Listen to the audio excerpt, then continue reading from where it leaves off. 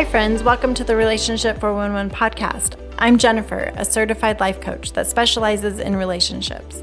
I'm a mom of 4 awesome kids, a podcaster, world traveler, Netflix watcher, yoga doer, fashion merchandiser, and an Instagrammer. I want to help you with your relationships, mainly your relationship with yourself, your family, and God.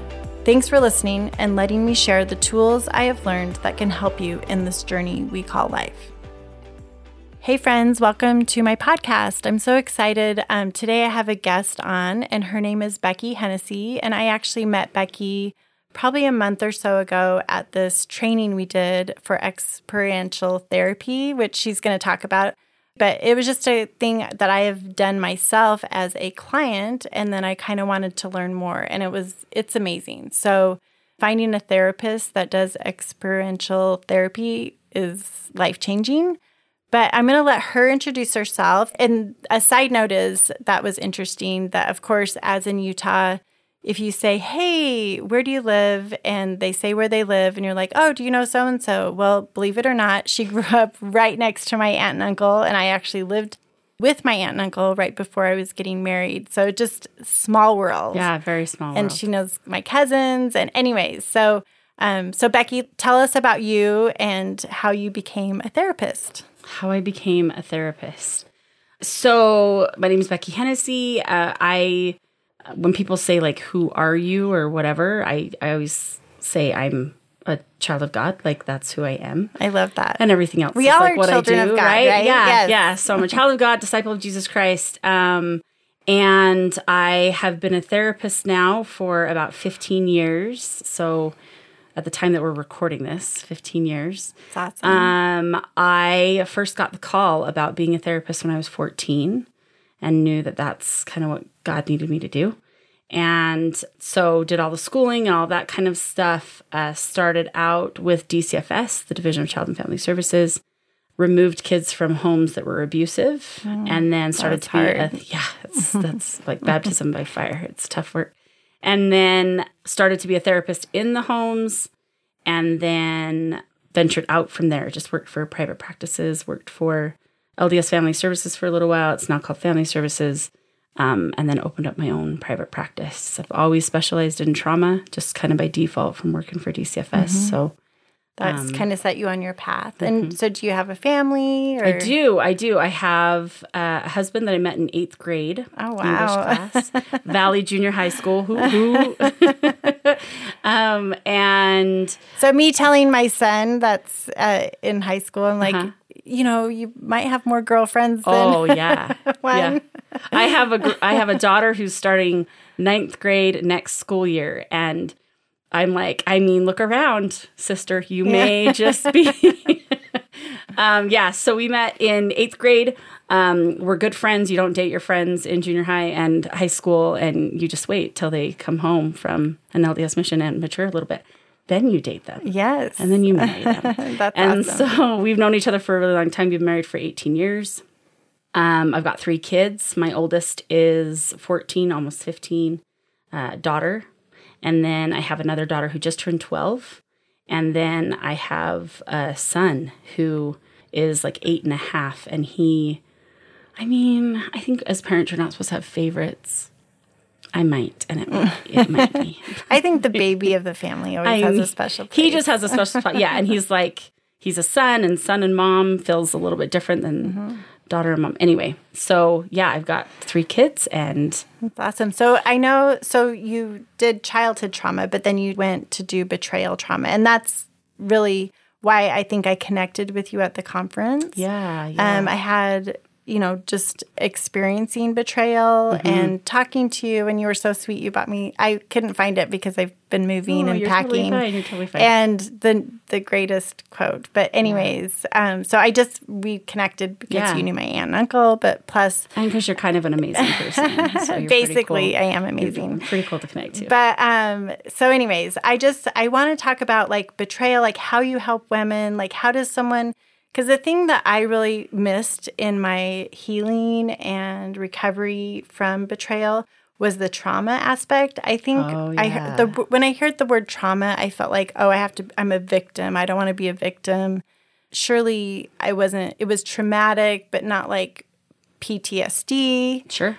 And so I didn't really focus on that part of my healing. Yeah. And then this year I'm like, oh, I definitely have trauma. That's what it is. Yeah. And so just tell us about, like, how can someone know that? And does all betrayal create trauma? So in the therapy world, a lot of times we call betrayal trauma relational trauma, because really it's basically like an attachment injury, right? So anyone that you have formed any kind of an attachment to, I mean, that can be obviously like a partner, but that could be child to parent, that could be business partner to business partner, like anyone that you kind of form that attachment to, and there's an attachment injury, when there's been that betrayal, then that's where it comes into being that like relational trauma. And basically what...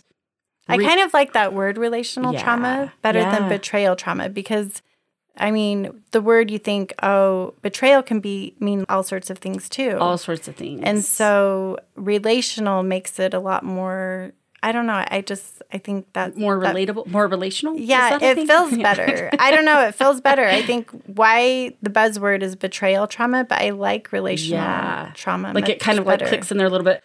Dr. John Gottman, who in my opinion is like the guru of all relationship things. I mean, he's I wise. love him. Yeah. He has identified 12 different ways that like a partner can betray partner, and infidelity, that kind of stuff is one of them. There's so many different ways, but I think a lot of times, and I don't know if it's demographically the case, if like here where, you know, we both live in Utah, if people hear betrayal trauma, they just fill in the blanks and assume that it must mean infidelity. But there are a lot of other ways that a partner can be harmed with betrayal. And there's also different ways that anyone in that piece could, right? Like, really, you know, if I have somebody come in and they're talking with me about a childhood trauma that they had or whatever, I mean, most trauma is relational. Yeah.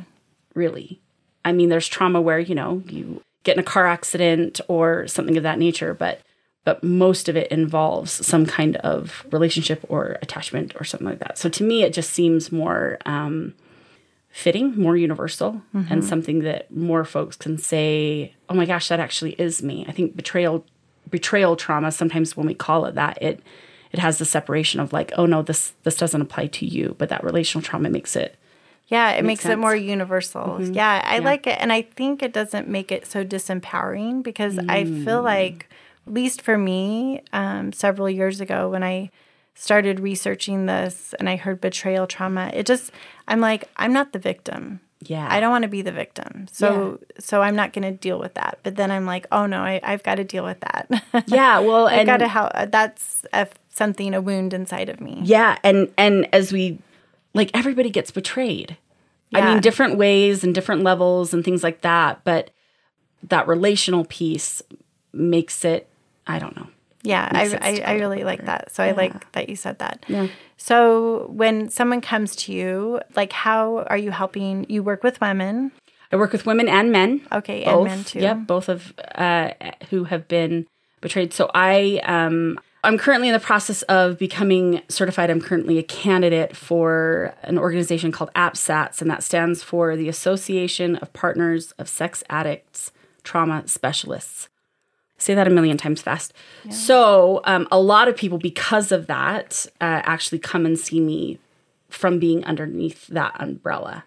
But I also have folks that just, word spreads, you know, that I specialize in trauma.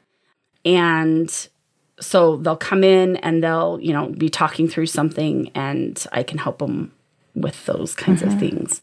So as far as, you know, someone that has been betrayed. Yeah. Do you think, is it possible to get over that and to have a successful marriage? I mean, I believe it's possible. 100%. It doesn't always happen. It doesn't. But what are some tools or thoughts you have on that? Yeah, I mean, I think it's absolutely what's tricky, particularly in a partnership, because some people will come and they're like, hey, I want some therapy. There's been this betrayal. It's hard for me to function. We peel the onion back and we're like, oh yeah, it's because this is trauma. And they just come themselves. They don't come and bring their partner with them. They may not be in a relationship anymore, or it may be like a business partner or somebody from their family forever ago or whatever. What's tricky in partnerships is it's two. And so one could absolutely be 100% gung-ho, let's do this, and the other could not. And then it doesn't work out. Right. I think it can work for a while, but if the other person doesn't come along, then... Yeah, it gets to a point where... So the way that I word it with the folks that I visit with is...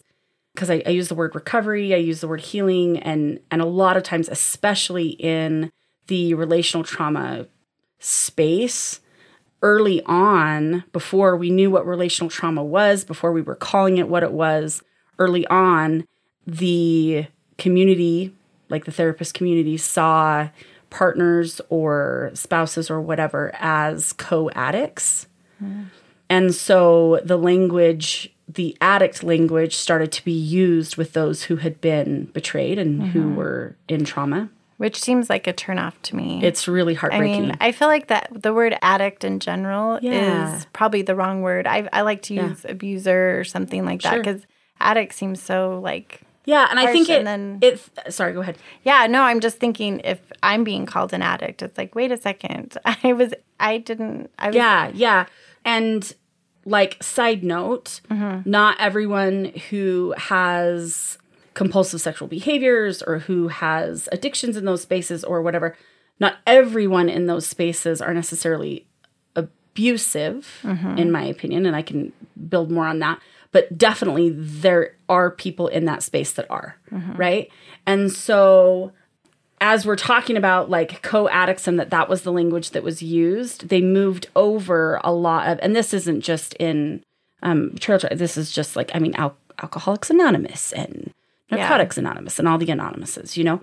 And so they moved over because they didn't really know what to call it. They knew it was a thing and that something was going on for people, but they didn't know what to call it. And so that's where they moved over. Okay, co-addicts, so you also have recovery, and it just went sideways. You know, you're addicted to control, and that's what you need to do. And it's just not. So when I use the word recovery in this space, what I'm talking about is we're recovering your identity. We're recovering who you are. We're recovering your sense of self. We're recovering, relationship with a higher power if you have one. We're recovering relationship with self. And so that's what I mean. We're recovering trust in yourself and in a higher power. And if it works out to have trust with a partner or whatever we do, but that's what I refer to in this space when I talk about recovery. Yeah. And I like the word recovery. And honestly, I feel like we all need recovery of some sort, right? Yeah.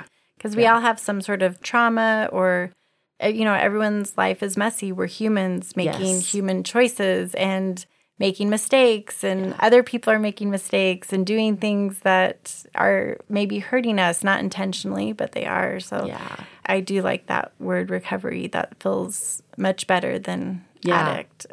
I think kind of to add, because you were kind of like, and I don't know if this is in our conversation here because I have the attention span of an gnat, or if this is in a conversation prior to, like via text or whatever. But I know one of the questions that you wondered is like, how does somebody know if they need therapy for that? How does somebody know, like, is it PTSD versus like trauma versus betrayal trauma versus like how does somebody know?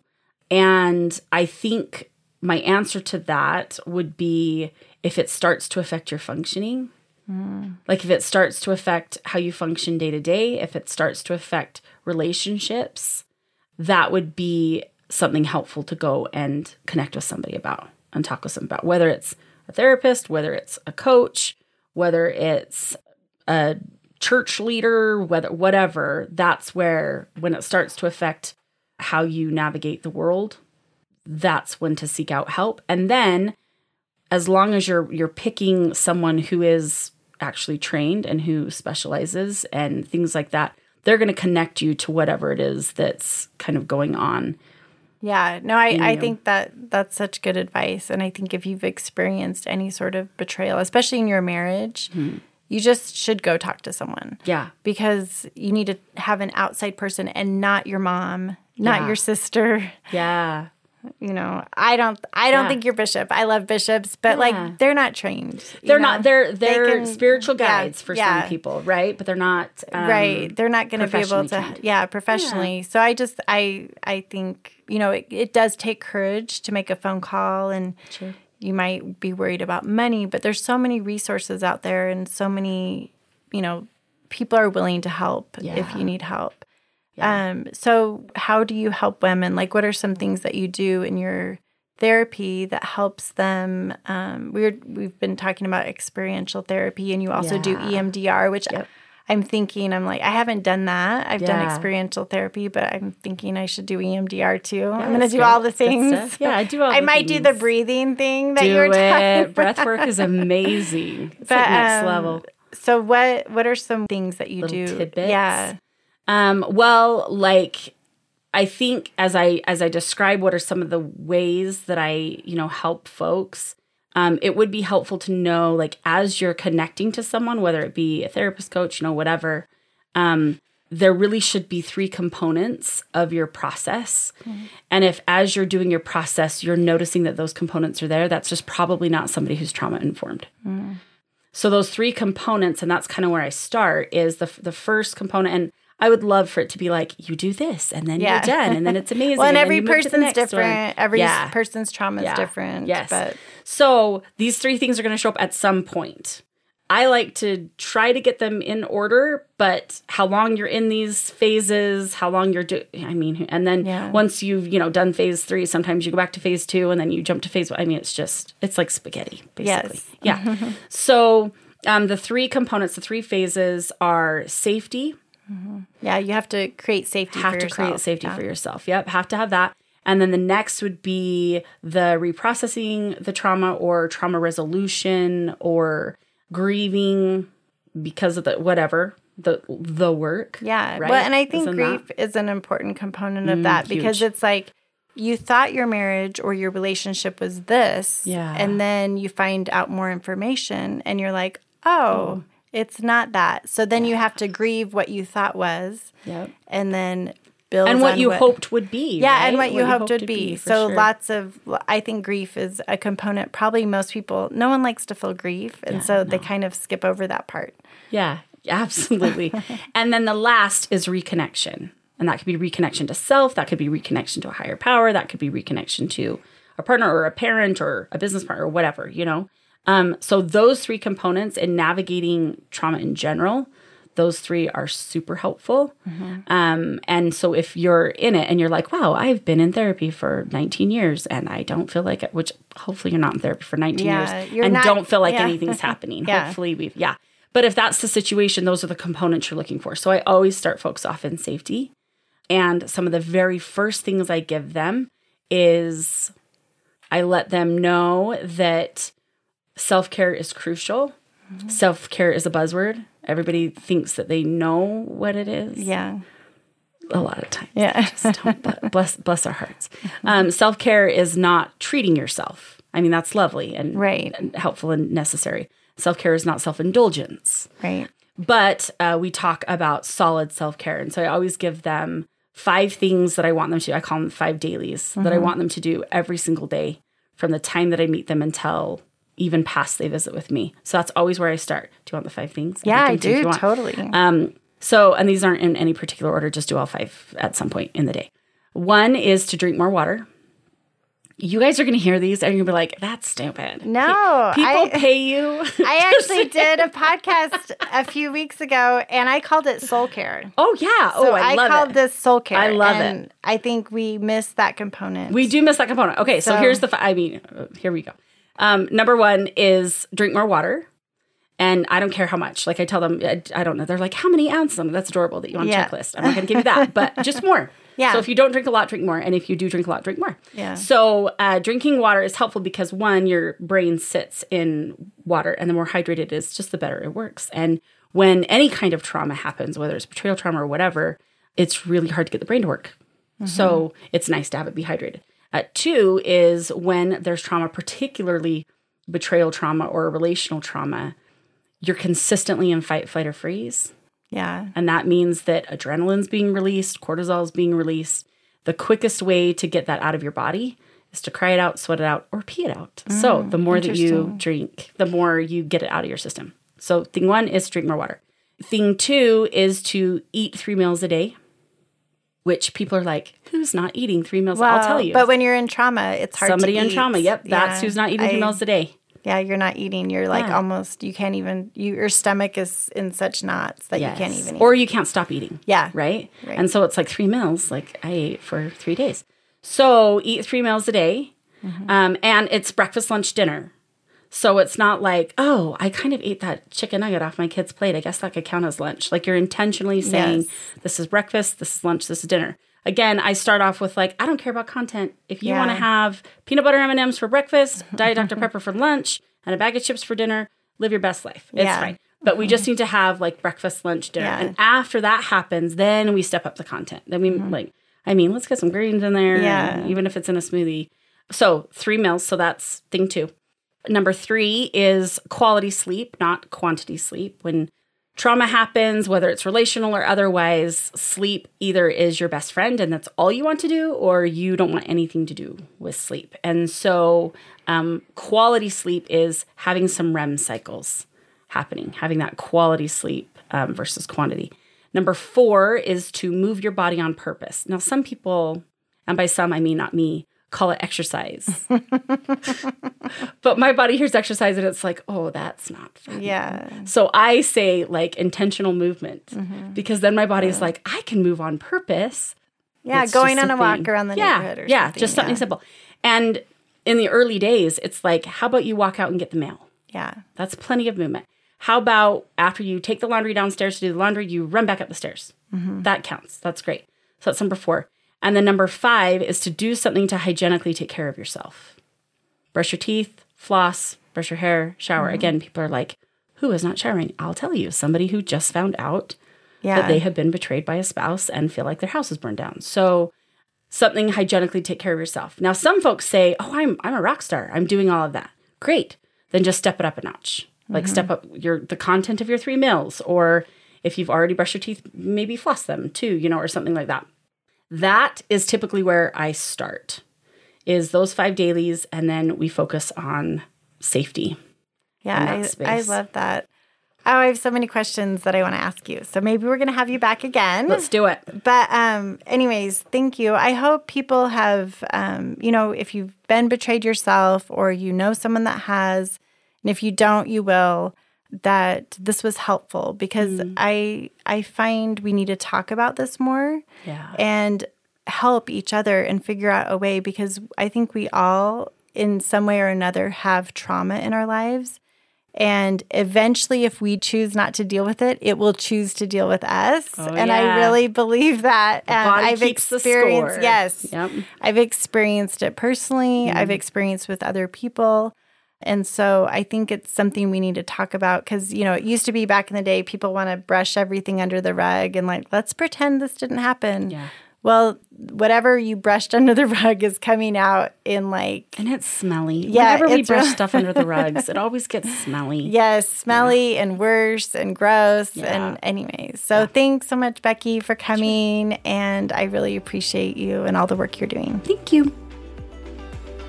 If you want more relationship tips, email me at jennifer@relationship411podcast.com so you can get on my email list. And also you can find me on Instagram and Facebook at relationship411podcast. I promise to give you the 411 about relationships so you don't have to call 911 for yours.